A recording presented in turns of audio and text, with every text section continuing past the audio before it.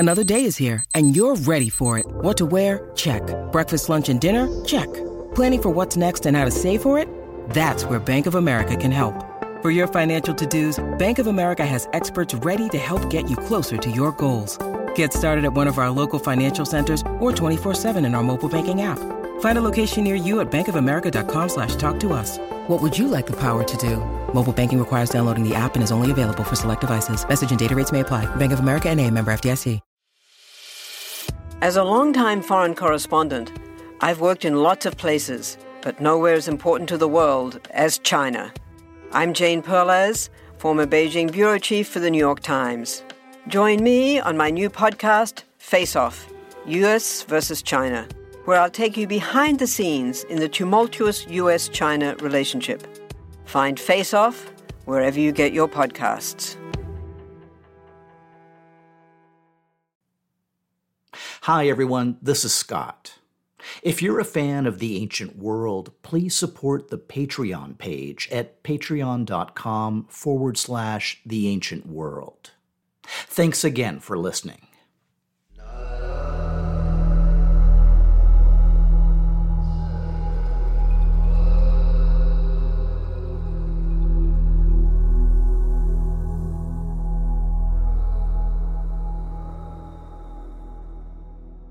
A dozen miles northeast of his imperial showpiece of Kalhu, Ashurnasirpal II built a second city named Imgur-Enlil, or Enlil Agreed. Why it was founded isn't entirely clear, but two of the city's major monuments were a royal palace and, directly adjacent, a temple to Mamu, the Assyrian god of dreams. Not just any dreams, but of meaningful dreams regarded as capable of influencing the future. The goddess Mamu began her existence as daughter of the Akkadian sun god Utu and his wife Aya, the morning maker or goddess of the dawn. But she was also sometimes viewed as male, which was apparently the case at the temple of Imgur-Enlil. Among the temple's more striking features were a set of massive cedar gates 20 feet high. As historian John E. Curtis relates, the gates were partly covered and reinforced by embossed and chased strips of bronze, 8 on each side, nailed to the faces of the doors and around the doorposts. They also featured a sheathing of bronze running from the top to the bottom of the free edge of each door, each of which held an inscription. The gates of the Mamu temple were one of 3 such pairs of gates raised in the city. And, remarkably, bronze bands from all 3 gates have made their way down to us. The bands from the Mamu temple are currently housed in the Mosul Museum, while the remains of the others are on display in the British Museum and the Istanbul Archaeology Museum. Since Imgur-Enlil is more commonly known by its Syriac name of Balawat, what we're talking about are the famous Balawat Gates. Many bronze bands cover events from Shalmaneser's reign. Scenes from his earliest regnal years include his conquest of Nairi lands and the king receiving tribute from Ithobaal of Tyre. They also record the tribute of Sangara of Carchemish and give snapshots of Shalmaneser's conflict with King Ahuni of Bit Adini. On a band associated with the current year, 853 BC, Shalmaneser notes that I captured the city of Parga and Ada, a city of Urahalina in Hamath. Then I captured Qarqar, the city of Urahalina in Hamath.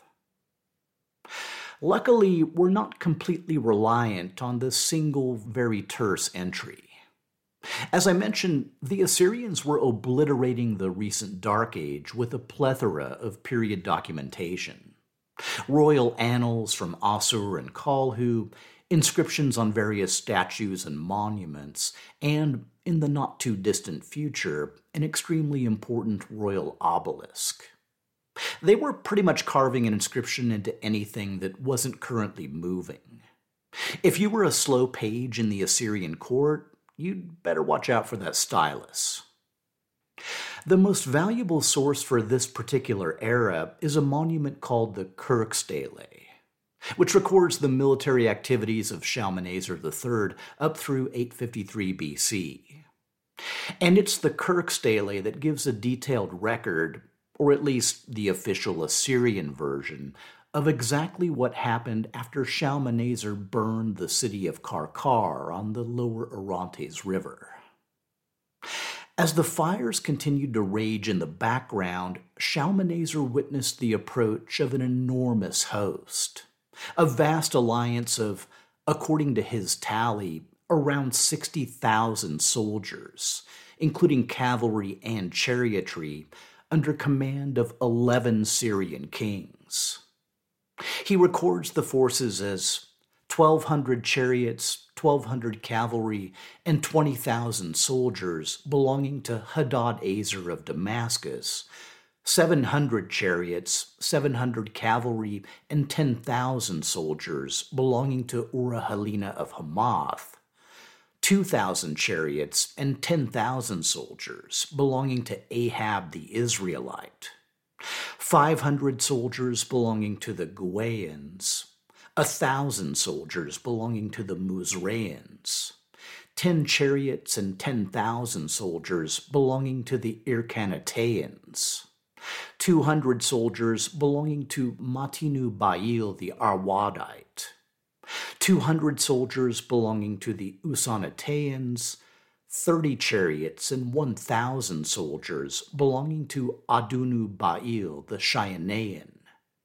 1,000 camels belonging to Gindibu the Arabian, and 1,000 soldiers belonging to Baasha, son of Rehubi, the Ammonite. So, some familiar names and places, others a bit more obscure. Just to unpack things a bit, the Gueans likely refer to the Cilician territory of Quay, while the Muzraeans, often misinterpreted as Egyptians, were likely from the land of Masura near Quay, and apparently allied with its king.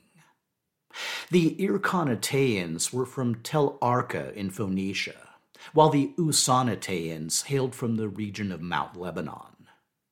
The Shianaeans came from the coastal region of Amuru, north of Phoenicia. In parallel inscriptions, Shalmaneser refers to the subset of forces from Cilicia, Amuru, and Phoenicia as representing the kings of the sea coast. Taking all that into account, we can break things down into various groups. You've got the Damascenes, Hamathites, Israelites, and Ammonites. You've got the Cilician forces of Quay and Masura.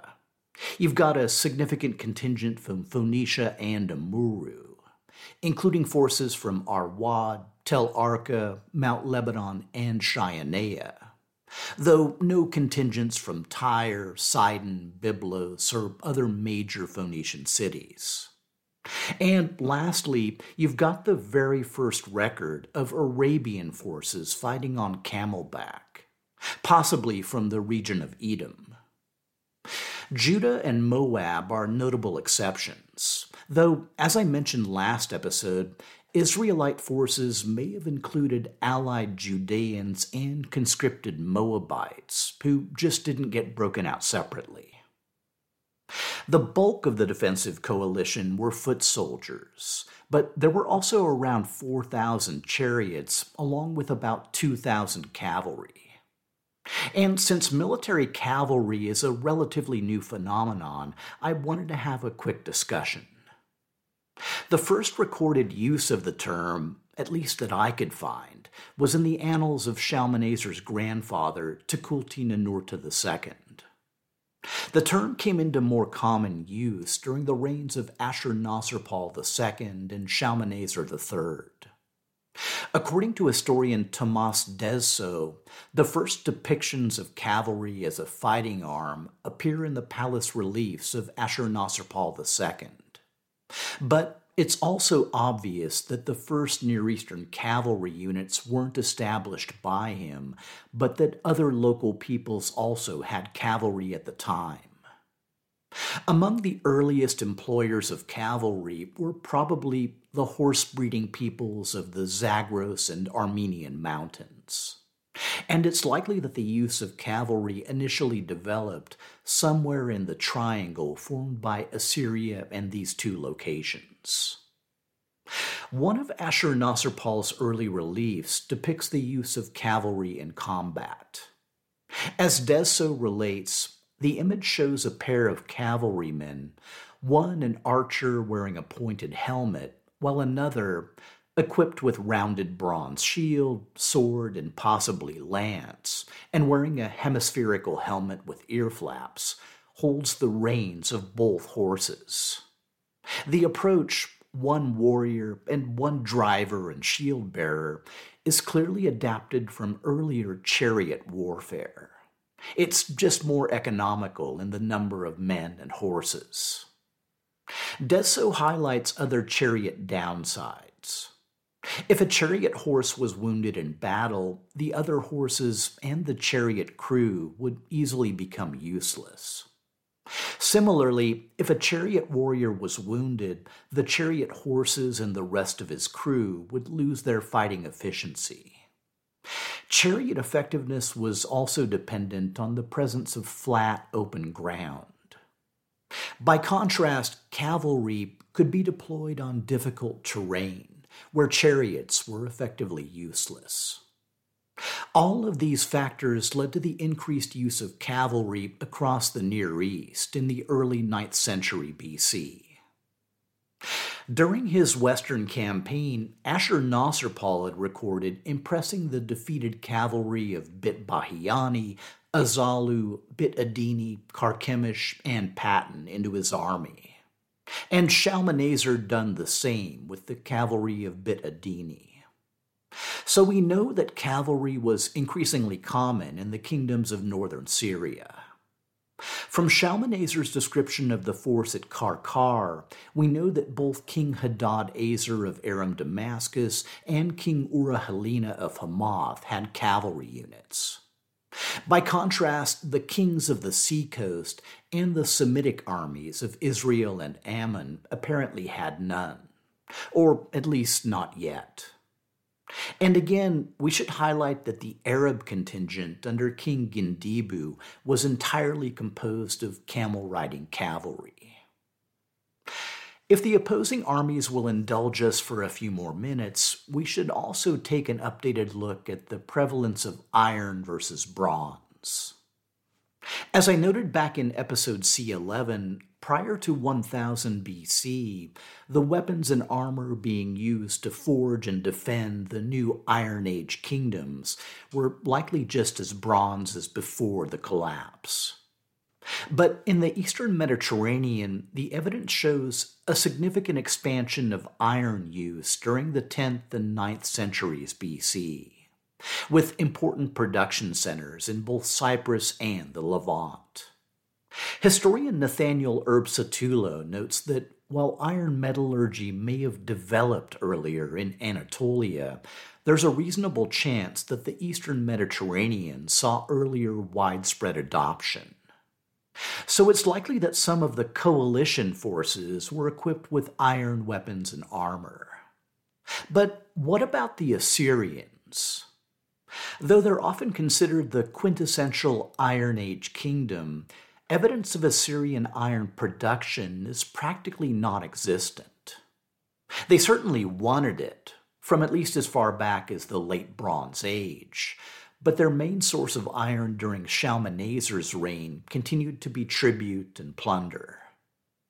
As Erbsatulo notes, 9th century BC Assyrian texts contain numerous references to increasing quantities of iron taken as booty. We also know that by the 8th century BC, iron had virtually supplanted bronze in numerous classes of Assyrian artifacts. At the time of our story, 853, it's reasonable to assume that Assyrian elites had access to iron, though quantities may have been insufficient to equip the entire Assyrian army. So, Scott, this is all great, but what about the Battle of Qarqar? You know, the famous battle you've been teasing for the past 2.5 episodes?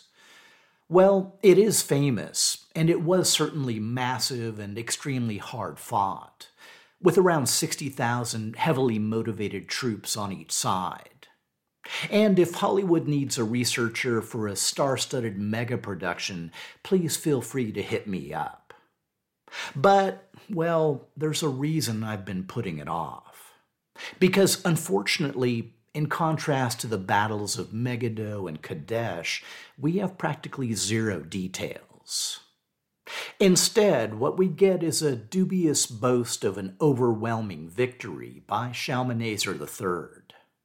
He relates that, "I battled with them, I routed them from Qarqar to the city of Kilzau, killing 14,000 of their soldiers, raining destruction on them like a dod.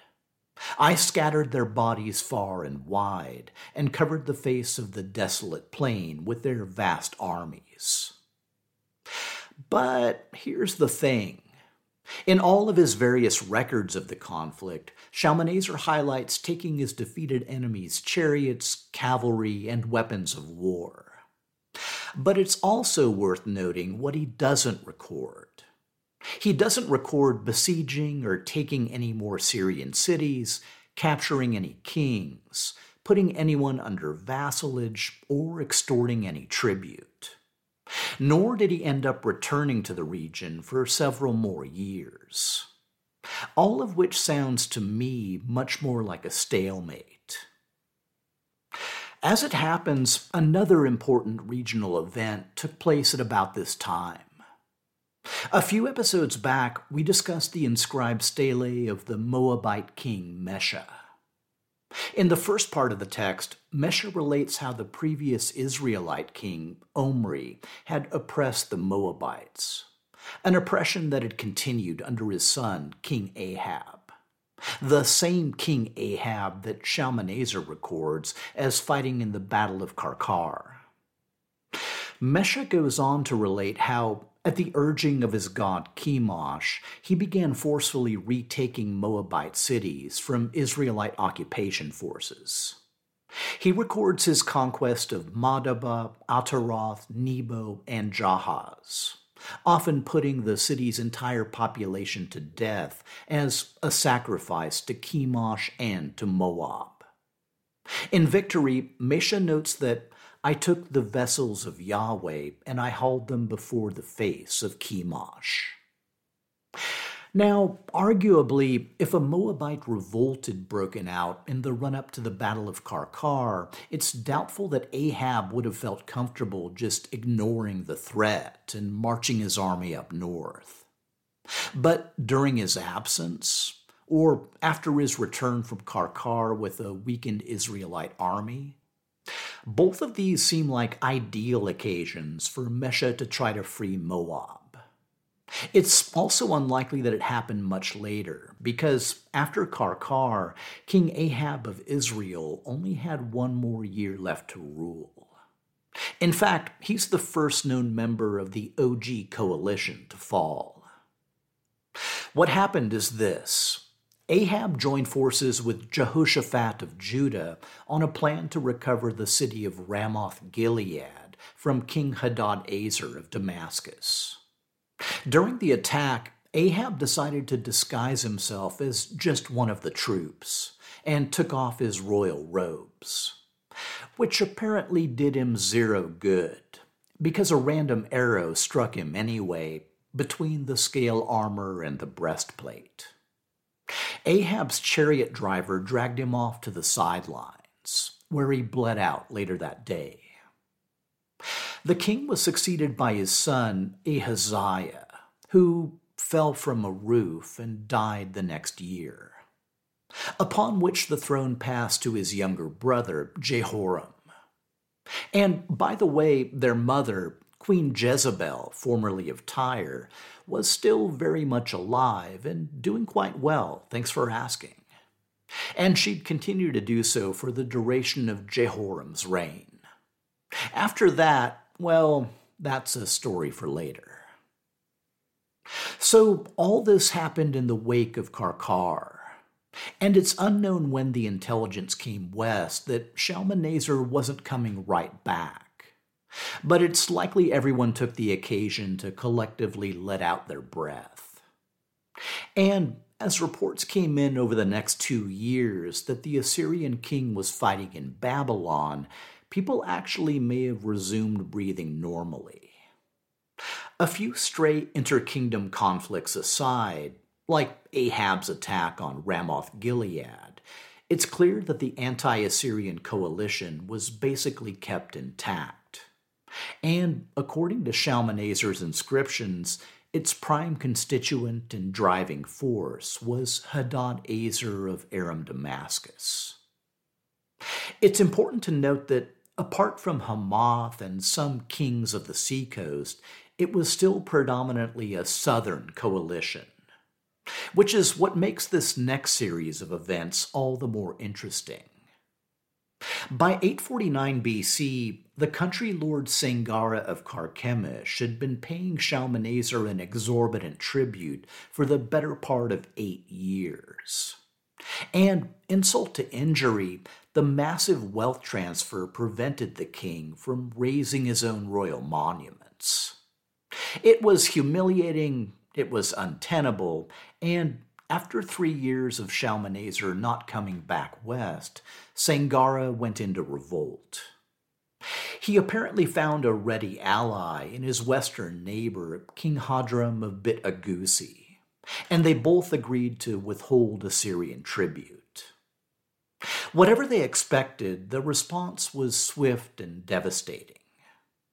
In a royal annal recovered from Kalhu, Shalmaneser records that in my 10th year, I crossed the Euphrates an 8th time. I destroyed, devastated, and set fire to the cities of Sangara of Carchemish. Then I left the cities of the Carchemishian and approached the cities of Hadram, capturing Arni, his royal city. I destroyed, devastated, and set fire to it, along with 100 nearby cities. I killed their inhabitants and carried off their spoil. Neither king was captured or killed, nor was the city of Carchemish destroyed, though the burning of Arne did force the transfer of the Bit Agusi capital to Arpad. But it's the next bit that's really interesting, because Shalmaneser also records that at that time, Hadad-Ezer of Syria and Ura-Helena of Hamath, together with 12 kings of the seacoast, trusted in each other's might and advanced against me, offering battle and combat. Like with the earlier Battle of Qarqar, Shalmaneser records that I fought with them and defeated them, taking from them their chariots, cavalry, and weapons of war. Shalmaneser's claims aside, the implications are interesting. Either Shalmaneser marched south after his ruination of Bit Agusi, where he faced a similar coalition to 4 years earlier, somewhere in the kingdom of Hamath, or Hadad-Ezer learned that Shalmaneser crossed the Euphrates and decided to march his coalition north and attack the Assyrian army. The latter would be a major development, since it would mean that Hadad-Ezer decided to go on the offensive and do so outside of his coalition's home territories. Whatever the case, the battle's outcome was another stalemate. But, congratulations, because Shalmaneser's attention was fully refocused on Syria. The following year, 848, the Assyrian king returned. Fragments of various royal inscriptions tell another interesting tale. First, it sounds like the revolts of Sangara of Carchemish and Hadram of Bit Agusi were still going strong, and Shalmaneser records destroying dozens, if not hundreds, of each of their cities. He then records that Hadad-Ezer of Damascus and 12 kings from the land of Hatti stood by each other, but I succeeded in overthrowing them. Now, don't focus too much on the 12 kings part, or the overthrowing part, I guess. According to Shalmaneser, Hadad-Ezer was now leading a coalition of southern and northern Syrian states, possibly a result of his coming to northern Syria's defense the previous year. After this campaign, it took 3 long years for Shalmaneser to return in force. In 845, he records that I mustered the people of the whole wide land in countless numbers. I crossed the Euphrates at its flood with 120,000 of my soldiers. The Assyrian king was apparently angling for a major decisive battle, and at least he got the battle part. Once again, Hadad-Ezer of Damascus and Urahalina of Hamath, along with 12 kings of the upper and lower seacoast, mustered their numerous armies, countless soldiers, and advanced against me. The numbers being thrown around are likely exaggerated, but the upshot is that Hadad-Ezer was still leading a vast coalition of northern and southern kingdoms and peoples. And though Shalmaneser again claims total victory, that's starting to ring a bit hollow. For the next 2 years, Shalmaneser's western campaigns were focused a bit farther north. At some point during 844, he crossed the Euphrates and marched on Malachia, possibly to dissuade them from joining the Syrian rebellion. Shalmaneser records that I accepted the tribute from the Malachian king Lali, silver, gold, lead, and copper. I made my royal image and set it up by the Euphrates. The following year, 843, he records that I went up to Mount Taurus, the Silver Mountain. I attacked Hilaku and Tabal, striking their lands and turning them into mounds and ruins. I trapped the wicked enemy Kate in his capital city. He brought his daughter with her dowry to Kalhu and prostrated himself at my feet. Kate, as you may recall, was the king of Quay, who'd been fighting Shalmaneser on and off for the previous 15 years. The level of detail suggests that on this occasion, Shalmaneser compelled him into vassalage. Hilaku, which is also mentioned, is the coastal territory just west of Quay. So Shalmaneser's campaigns were clearly expanding in scope. Or maybe he was just tired of banging his head on the rock that was Aram Damascus. The mention of Tabal is also interesting. Tabal was essentially the old Hittite lower land between the Halys River and coastal Kizawadna.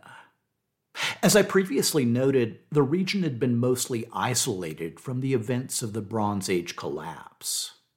It currently hosted a cluster of some 24 small Neo-Hittite kingdoms, most less than a square mile in size. We'll cover them in detail in future episodes. In both 844 and 843, Syria hadn't been Shalmaneser's only or even main focus. But in 842, the Assyrian king came back in force. Numerous sources record the events. In one, an inscription at the source of the Tigris, Shalmaneser claims to be conqueror from Lake Van to the Mediterranean, from the source of the Tigris to the source of the Euphrates, and from Lake Urmia to the Persian Gulf. Of course, that was just the preamble. The meat of the story involves his clash with the forces of Hadad-Ezer of Aram Damascus. Shalmaneser claims it's the 4th time they'd fought, though my tally says this makes 5. On this occasion, depending on which version you read, the Aramean king was backed by Urahalina of Hamath, along with 15 coastal cities, or 12 kings of the Hittite land, or simply 12 allied princes. The climatic battle apparently took place at a Damascene fortress at Mount Saniru, which Shalmaneser calls a mountain peak at the border of Lebanon. The king records that Hadad-Ezer was eventually defeated and driven inside the walls of Damascus, after which the Assyrian king ravaged the surrounding countryside, then marched his army to the Mediterranean, where he accepted tribute from the men of Tyre, Sidon, and from Jehu of the house of Omri, which is a thread I will very much pick back up on in a future episode. The details provided appear to suggest that this engagement was different, that the decade-long stalemate had finally been broken to Shalmaneser's advantage. And one entry may explain the primary reason why.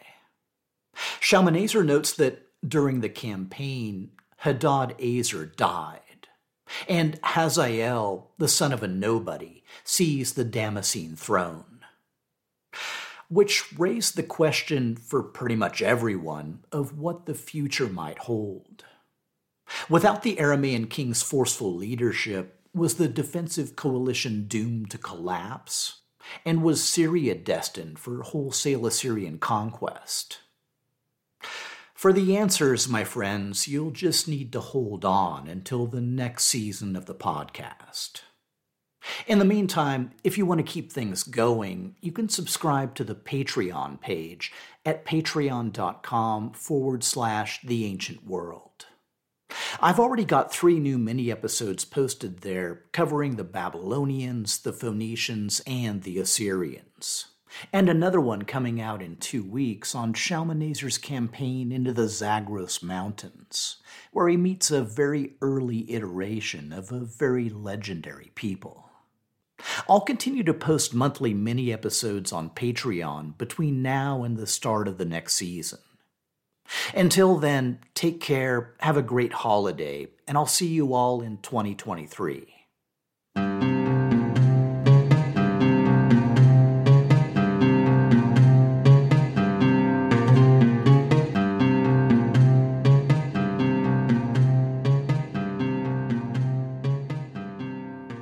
The Ancient World podcast is part of the Airwave Media Podcast Network, along with My History Can Beat Up Your Politics, the Explorers podcast, and other great shows.